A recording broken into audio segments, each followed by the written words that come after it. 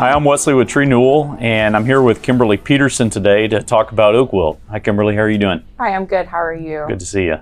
Good. So, oak wilt is a big deal in Texas. Yeah, especially in the central west area, mainly in the central Texas area, though. Yeah. So here in North Texas, we've got some too. Yes, most definitely. What areas of North Texas do you see it most commonly? Oh, so it goes into the Dallas and Tarrant County areas. I see it a lot going towards Weatherford, Granbury, and then also into Somerville County, which is Glen Rose. So it's kind of everywhere. It's just I don't know exactly where it's at for sure in Dallas and Tarrant counties, but we know that it's here. It's been documented. Yes, I've seen it in Louisville recently. Yeah, really. Which is surprising, but yeah. I've also seen it down like Glen Rose, Cleburne, Granbury, yes, and points west and north from there. So yes. What do homeowners and property owners in North Texas need to know about oak wilt? They need to know that, if their trees are affected by oak wilt, it can decrease your property value anywhere from 15 to 20%. So being ahead of the game and being proactive before your trees start showing symptoms, or even when they start showing symptoms, taking those steps forward to prevent the spread is really important. So which trees are susceptible? All oaks. All oak trees are susceptible to oak wilt. Now, they're all going to have different various degrees of susceptibility, with your red oaks being the highest susceptibility, and your live oaks are intermediate, and then your white oaks are going to be not as susceptible, but they can still get it. So yeah. So where can customers find out more about oak wilt? So they can go to texasoakwilt.org. It's a site ran by the Texas A&M Forest Service. That site has a lot of information that is current and up to date with the most accurate information on oak wilt and how to prevent it moving forward and how to manage it. So you can go to those websites, or you can also come to treenewell.com for more information, or to set up an appointment with one of our ISA certified arborists. And so if somebody does see signs of oak wilt in their trees, they can treat with fungicides. Now, we can't cure the disease, but we can suppress it and extend the life of the tree, or maybe even help that tree last a lot longer if it's treated properly. Yes, of course. So these fungicidal treatments, they're only applied as trunk injections, so you do need professional assistance in most cases. So they're not just applied in trunk injections, they're also applied through the root flare. So there's two different methods that you can do these injections. So you can either use Alamo, which is injecting through the root flare, or you can use what some people use as Kinjet or Arbor Jet, and that's injecting through the trunk. Right, so either a macro injection or a micro injection, yes. But that should be up to the arborist as to which method is going to be most effective. Yes. So when I'm out looking at trees and somebody calls me and says, "Hey, I think I've got oak wilt," most of the time I get there and I look at it and it's something totally different. But occasionally I do run into some oak wilt trees. Now in my area, it's not a huge disease problem, but it is present. And I have definitely run into it in North Dallas and in West Fort Worth and recently in Louisville. And one of the things I look for are the foliar symptoms. That's one of the easiest ways to identify oak wilt. Now, we can't get a firm diagnosis without a lab test, but we can spot the symptoms. But there's other symptoms that you can look for, such as patterns, correct? Yes, of course. Yeah. So as far as connecting the patterns, it depends on which oak you're looking at. Okay. So for red oaks, for example, if you start seeing flagging in the tree's canopy, and you're going to see this over about a 4 to 6 week period is how long it takes for the fungus to actually kill the tree. But you'll see flagging, and that's where like one limb on one side of the tree will start turning red on the leaves, and then on another area it will start turning red as well. And then eventually the whole canopy will turn red. During time of year, it should not be turning red. Right. Right. Yeah. Usually we start to see the symptoms in late spring, early summer. Yes. And then they progress. And as we know on red oaks, it doesn't take long, just a few weeks from infection to mortality. Yeah, and they have 100% mortality. So once the red oak is infected, they do die. Yeah, the live oaks can last a little longer. Yes. Approximately 20% of them can survive the infection on their own without assistance, but it doesn't make them look good.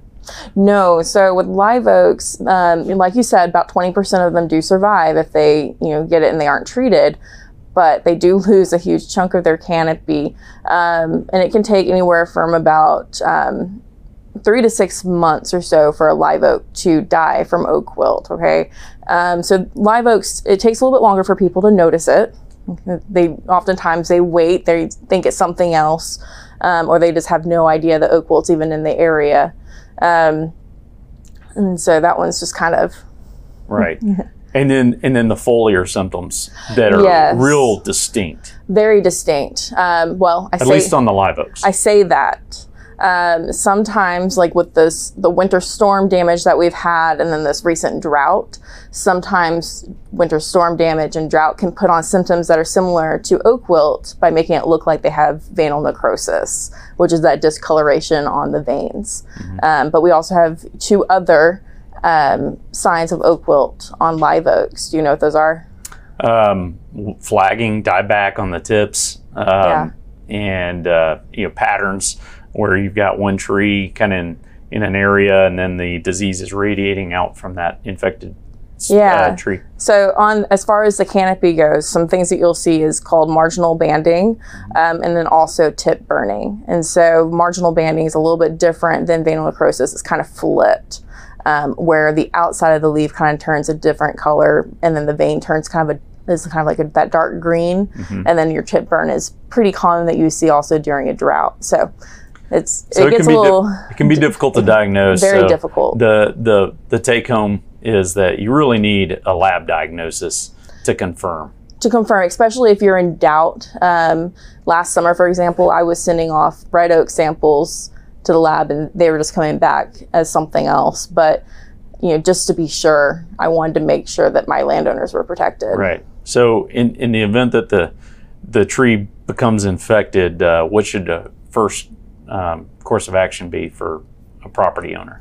Well, if you suspect that your oaks are affected by oak wilt, you need to first contact a certified arborist, someone that is also qualified in oak wilt. They've gone through the trainings and have taken the test to be certified. And then you can also reach out to your Texas A&M Forest Service, either forester or woodland ecologist.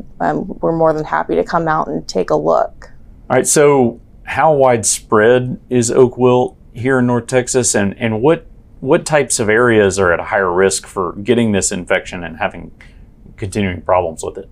It is very widespread throughout, North Texas. There are some counties, closer to the Red River that don't necessarily have any confirmed cases, but the areas that are at higher risk are the ones that have high densities of oak trees, okay? In areas where people have cleared out every other species, but their oaks, they're at risk of losing all of their oak species if oak wilt was to ever come onto their property. Right. Not having that biodiversity, having a monoculture leaves you at risk if a particular pathogen comes in and wipes out your one species or 2 species that you have. Yes, and this goes, not just for oak wilt, this goes across the board, with the winter storm that we had and then this drought. You want a diversity of genetics in your landscape so that way whenever something happens, a natural disaster or disease comes through, you're not losing everything, right? And we're getting more transmission in areas where there's a higher density of susceptible oaks, like along the 377 corridor, between Fort Worth and Granbury, and kind of west of here. I think Weatherford sees quite a bit. Weatherford, I was actually on 2 site visits yesterday with confirmed oak wilt, so it's there. Yes. Kimberly, this last couple of years, Mother Nature has thrown a lot of heavy blows at our trees. We've gone from one extreme to another. We've had the winter storm in 2021 and we had below 0 temperatures on consecutive nights. That was really hard on a lot of our trees. Yes, it was extremely hard. So, thinking back to 21, before that winter storm, we were close to the 80s like a week before that. Yep. And then after that winter storm, we were back up in the high 70s, 80s. And then that May, we had nonstop rain. And then a drought for over a year. So all of these conditions have led to environmental stressors on all of our tree species across the board. Right. And so with that, like we mentioned earlier, is that you're going to possibly see signs of like symptoms that could look like oak wilt, but they may not be oak wilt. Yeah, I've seen a lot of dead tips on canopies where those extremities on those branches just froze back, and it's caused all kinds of leaf deformations as these trees are trying to sprout back, and that tissue's damaged and struggling to repair itself. We've seen all kinds of major drought stress symptoms. A lot of times people think that's oak wilt, but it's really not. Yes. It's hard sometimes as a professional to understand exactly what's going on at first glance until you start looking at the details and asking the questions and kind of considering the whole big picture. I think we're going to see consequences of these weather patterns for years to come on our trees. I've seen an increase in wood-boring insects, an increase in trees that have lost big chunks of bark on the trunk where they've suffered freeze damage, and the live oaks were especially hard hit. Yeah, live oaks, you saw a lot of the frost cracks that you're talking about on them. But surprisingly, this year, we're starting to see a lot of damage on post oaks as well. And I'm contributing a lot of that back to that winter storm, but we're seeing hypoxylin on post oaks, and I'm seeing it all the way from my eastern counties to my western counties across the board. Yeah, and that's a big pathogen that comes in and takes out stress trees. So you know that with these different weather extremes, heat and drought, that those trees are getting hit hard when they start showing up with hypoxylin.